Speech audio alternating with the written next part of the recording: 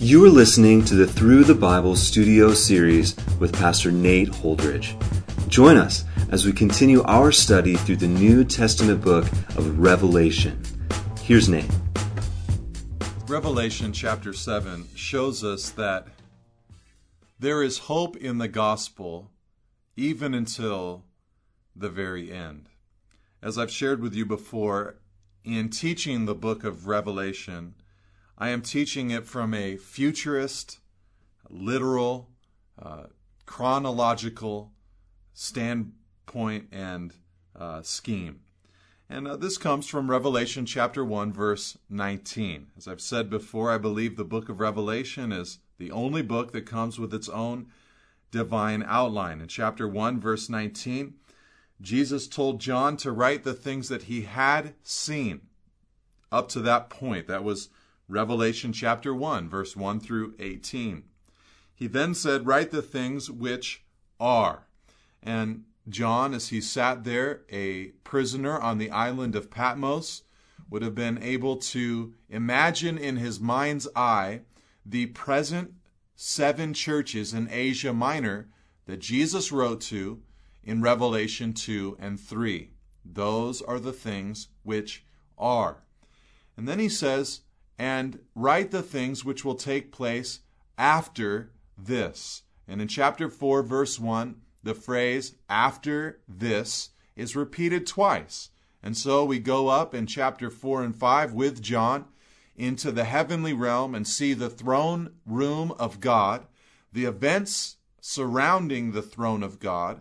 And then we see in chapter 5 a scroll held in the hand of God.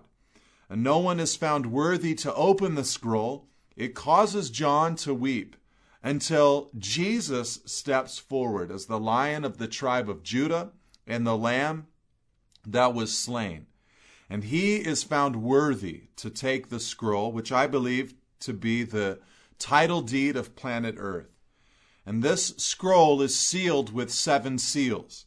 And in chapter 6, he begins to loosen the 7 seals. In fact, in chapter 6, he breaks open the first 6 seals. The 7th seal is going to lead to the 7 trumpets, and the 7th trumpet is going to lead to 7 bowls. So really all of the action, or most of the action is found inside of the 7th seal. And so John, the revelator, has been rushing through the first 6 seals so that we can get to the 7th seal and see what is going to happen on planet Earth. Now, in those first 6 seals, we saw some significant things revealed. A worldwide political leader who would rise to the scene. He was riding on his white horse, it says in Revelation 6. Secondly, we saw a military catastrophe, the growing military might of this worldwide leader clashing with enemies and resistance, and the people in the world begin to slay one another with that modern warfare. And then we see a collapse in many senses of the economy, people in great poverty and despair, unable to really provide for themselves well. And then we see that people, as a result of all of those elements, begin to die. 1/4 of the earth's population will die during this horrible moment in human history. And then John goes back into the heavenly scene where he sees the 5th seal opened. And in seeing the 5th seal, he sees the souls of those who have been martyred for their belief in the Word of God and because of their witness and their testimony in the gospel. And they are asking God, when are you going to avenge our blood? And God says, in a little while longer. He clothes them with white and says that there are still those who are going to die for their faith. The 6th seal is then opened, and worldwide cataclysmic natural disasters begin to take place, true acts of God. The sun darkened, the moon looking red like blood. It's a horrible moment. And the kings and notable figures in the earth begin to hide themselves and cry out for the rocks to cover them from the wrath of him who sits on the throne and the wrath of the Lamb. And so that's where we come to in Revelation chapter 7. We closed out chapter 6 with the resistors on earth saying, who can stand in the great day of their wrath? Well, in chapter 7, we discover who can stand. There will be a righteous remnant that gives their life to the Lord and walks with him and is used wonderfully by him. But I started out this teaching by saying this chapter shows us that the gospel gives hope till the very end. We're going to see that in this chapter. He says after this, and by the way, this is just simply a parenthesis. We're not reading yet of the seventh seal being opened. We'll get to that. But here in chapter 7, he says, after this I saw 4 angels standing at the 4 corners of the earth. Obviously, an expression there, the 4 corners of the earth, holding back the 4 winds of the earth, that no wind might blow on earth or sea or against any tree. Now, of course, as you read this, you understand that just as God created the heavens and the earth, here he is messing with and influencing the heavens and the earth. And these angels begin to hold back the 4 winds. And just imagine the crisis that would come from that. The energy crisis that would come from that. And the agricultural crisis that would come from that. And so he holds back the wind for a period of time.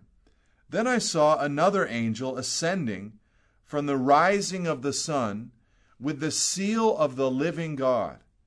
And he called with a loud voice to the 4 angels who had been given power to harm earth and sea, saying, do not harm the earth or the sea or the trees until we have sealed the servants of our God on their foreheads.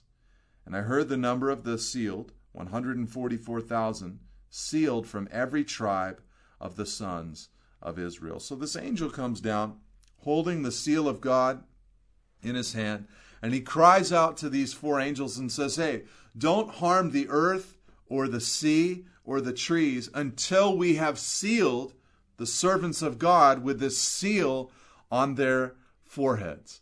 Now this, of course, brings us all the way back to the book of Genesis chapter 4, when Cain murdered his brother Abel and believed that because he had been banished and judged by God, that someone was going to rise up and avenge Abel's death by killing Cain. And Cain cried out to God, and God said, no, I'm going to put my seal upon you.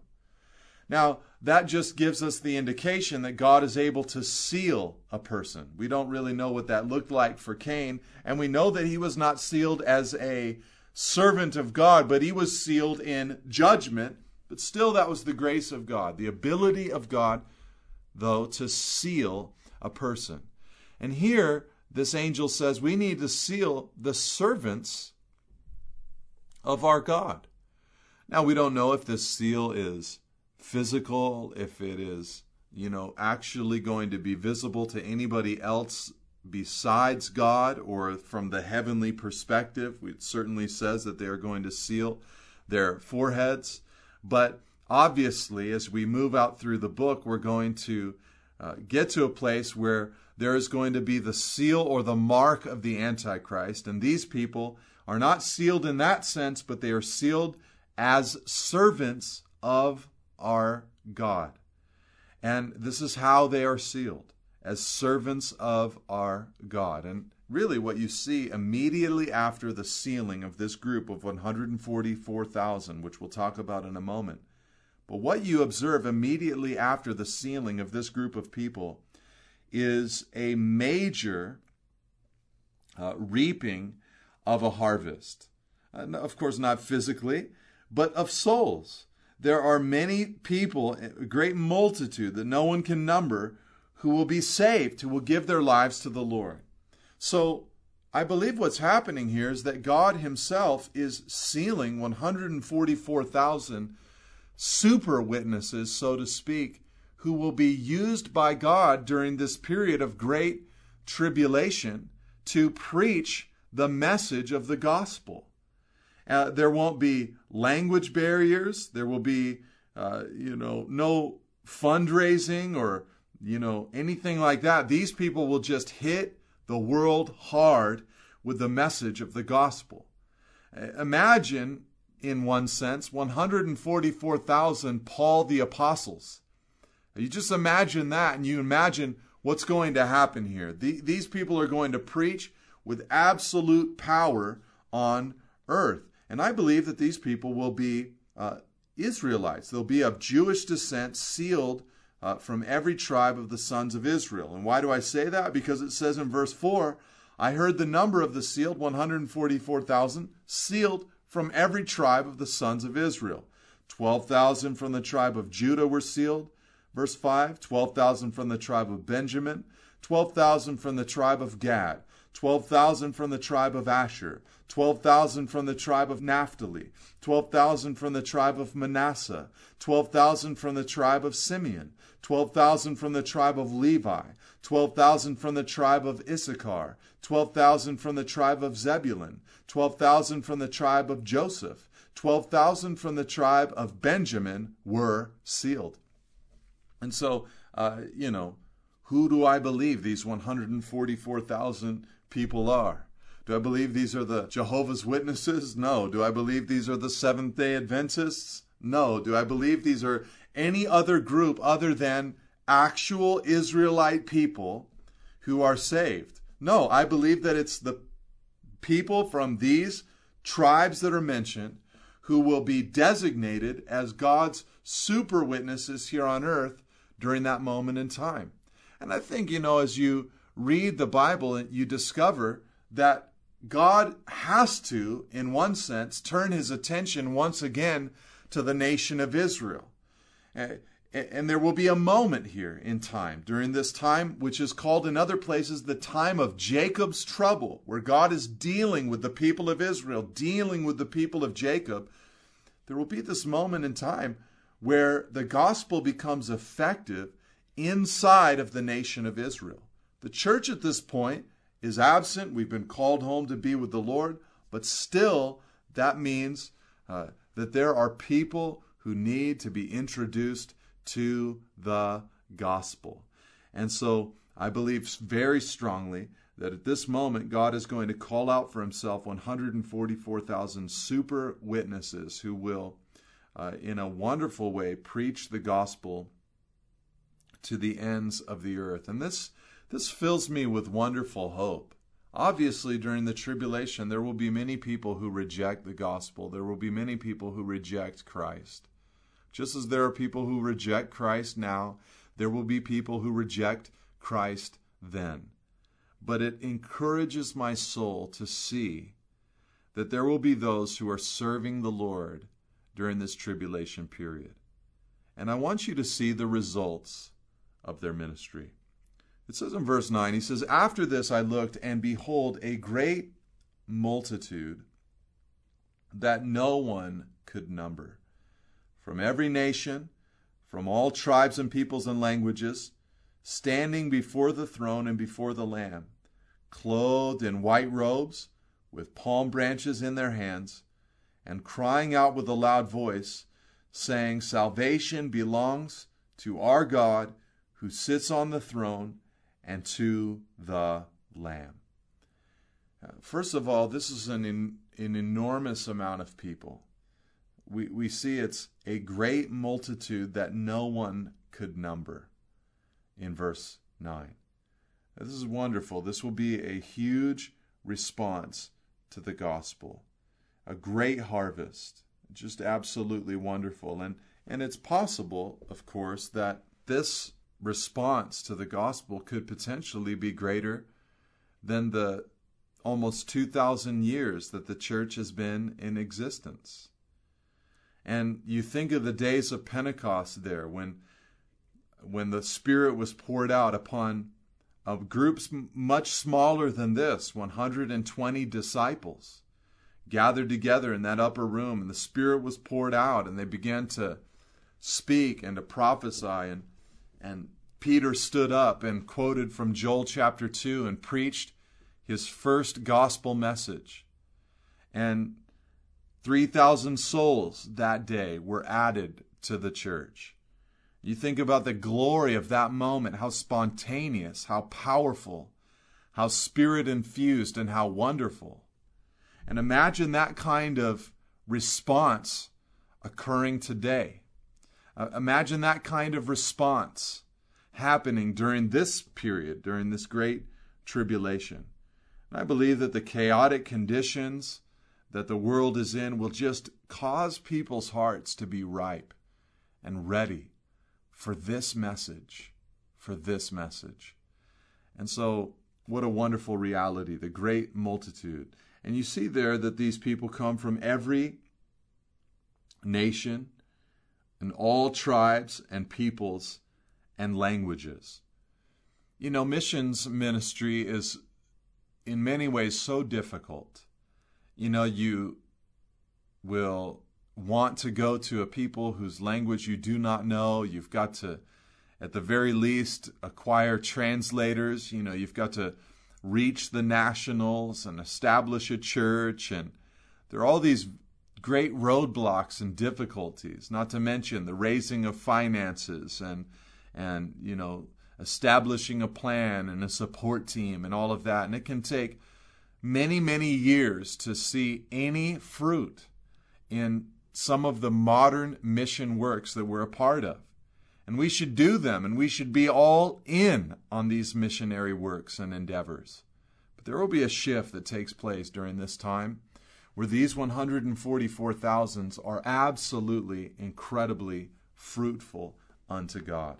And so every nation, all tribes and peoples and languages standing before the throne and before the Lamb. They'll be clothed in white robes, palm branches, which are a symbol of victory, and they'll be crying out with a loud voice saying, "Salvation belongs to our God who sits on the throne and to the Lamb." Just a powerful reality. These people crying out, believing in the salvation of God who sits on the throne and to the Lamb. Just beautiful. And all the angels, verse 11, were standing around the throne and around the elders and the 4 living creatures. And they fell on their faces before the throne and worshipped God, saying, "Amen, blessing and glory and wisdom and thanksgiving and honor and power and might be to our God forever and ever. Amen." And so there's this prayer, the angels standing around the throne and around the elders and the 4 living creatures. They fall on their faces and they worship God for what they're seeing. This great response to the gospel during these last days. These angels begin to worship, and I want you to see their song. Listen to what they ascribe to God. They say, number 1, blessing. Blessing. There will be 7 things that they ascribe to God. Number 1 is blessing. You know, that blessing belongs to God. That blessing is wrapped up in God. That blessing is God's to give. And that blessing is ultimately only found inside of God. What a wonderful thing to worship the Lord for. Number 2, glory. Glory. You know, mankind spends so much time trying to cultivate his own glory. But ultimately, glory resides inside of the presence of God himself.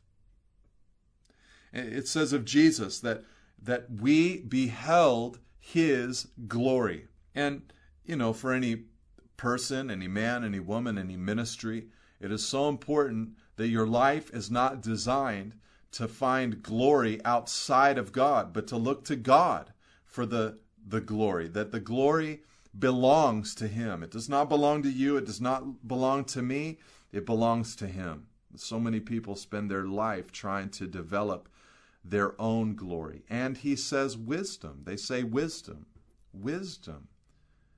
You know, just that the understanding and the direction and the wisdom that we need, it comes from God.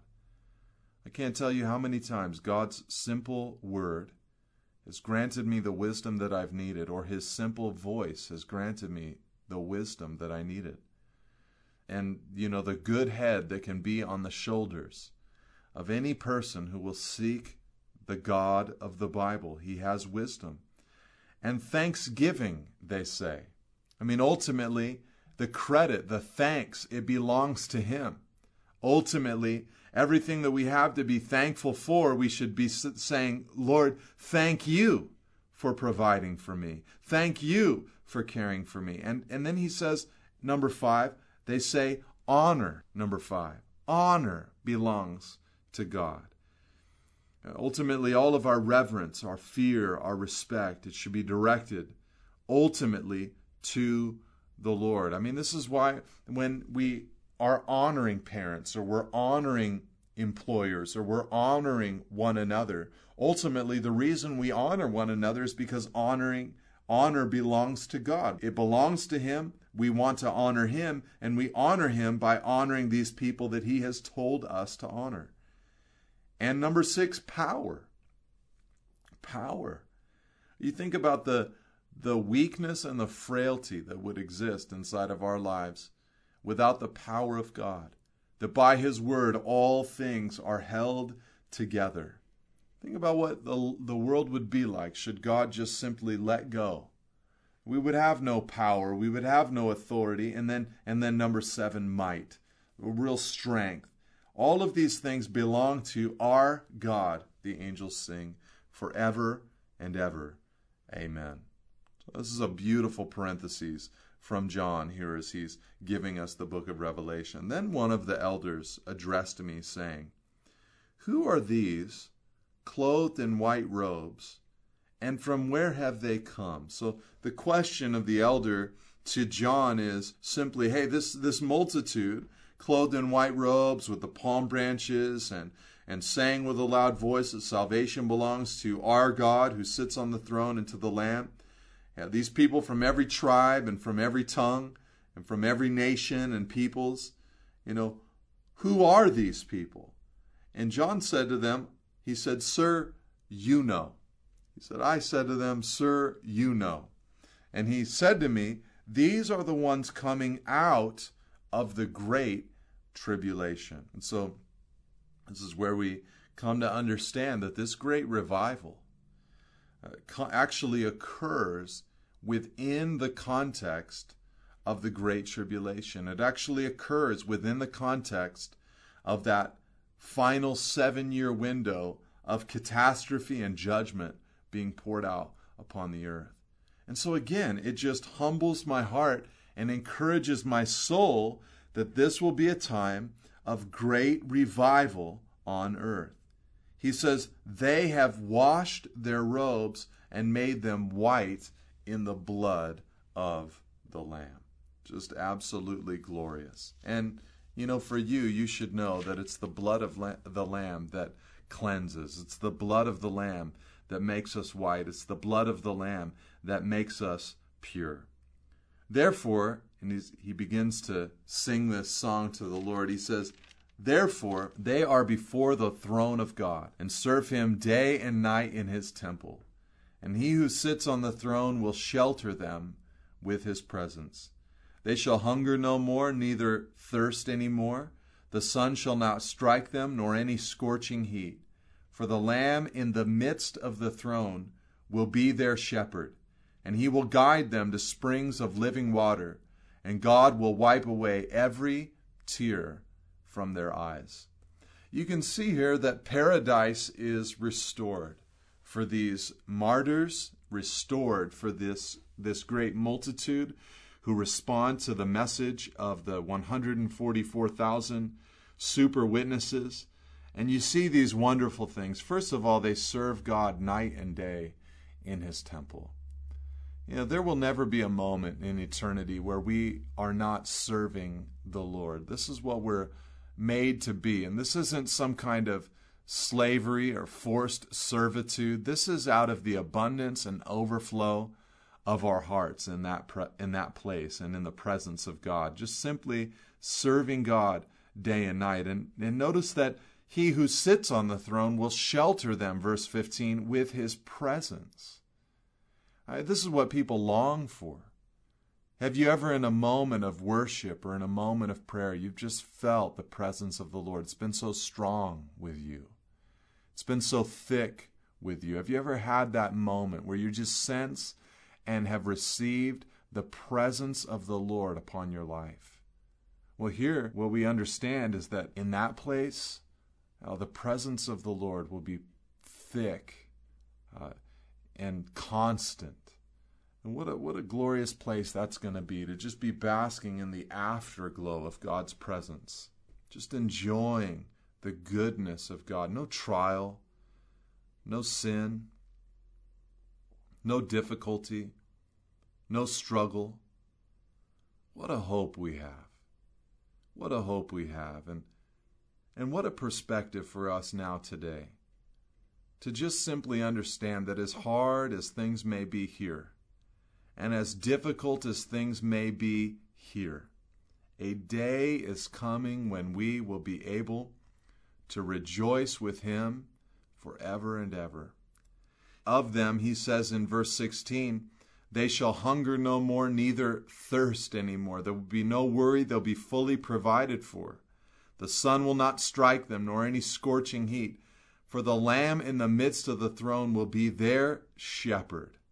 Ultimately and completely and finally, Jesus will be shepherding His people, ministering to us, caring for us, feeding us, tending to us, directing us, leading us, guiding us. He says He will guide them to springs of living water. We're just going to drink in the presence of God, this living water full of life. And God will wipe away every tear from their eyes. Talk about God dealing fully and completely with the curse. The curse that brought such pain and suffering and agony.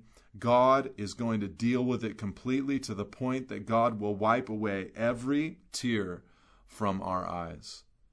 We'll have such perfect perspective in that moment. Now, some would ask, does this mean that we're no longer going to miss those who we have lost, those that never believed, who are separated from God for all of eternity? When our tears are wiped away, does that mean that we simply forget them? I don't know that that's the case.